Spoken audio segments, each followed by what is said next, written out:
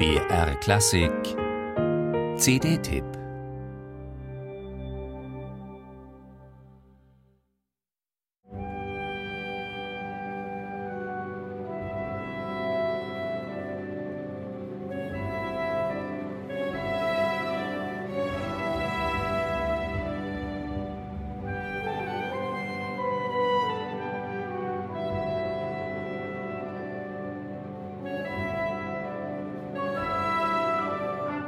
Melodien verbreiten und verteilen sich manchmal wie Düfte, die sich irgendwann auflösen.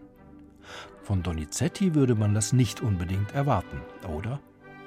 Um sich für die weniger bekannten Opern des oft belächelten Vielschreibers aus Bergamo einzusetzen, steht Mark Elder nicht zum ersten Mal am Dirigentenpult des renommierten Orchestra of the Age of Enlightenment. Nicht zum ersten Mal zeigt er dabei editorischen Ehrgeiz. Vollständiger kann man die Partitur nicht einspielen. Jede von Donizetti jemals für diese Oper geplante Note erklingt. Vor allem aber belegt Elder sein feines Sensorium für die Seelenregungen und Energien, welche die Bühnenfiguren innerlich antreiben.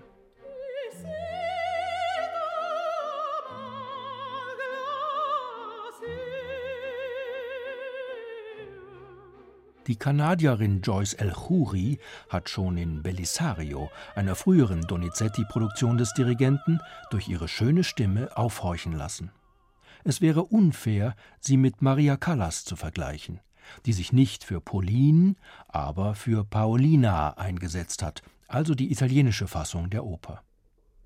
Den historischen Hintergrund des Librettos bildet die Christenverfolgung in Armenien anno 257. Zentrale Bedeutung hat jedoch ein Konflikt, der auf die traditionelle Dialektik von Liebe und Ehre zurückgreift. Pauline steht als bemitleidenswerte Frau zwischen ihrem Ehegatten, dem armenischen Richter Polyeukt, und einem römischen Prokonsul, ihrem geliebten Sever. Am Ende entscheidet sie sich für den Märtyrertod in der Arena an der Seite ihres Mannes.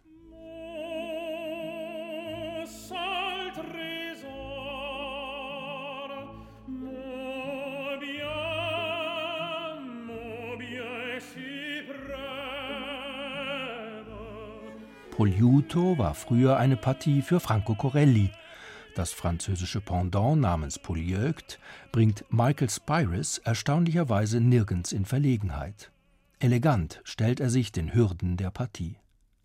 Den ungehobelten Nebenbuhler des nobel timbrierten amerikanischen Tenors Michael Spyres gibt der Waliser Bariton David Kempster.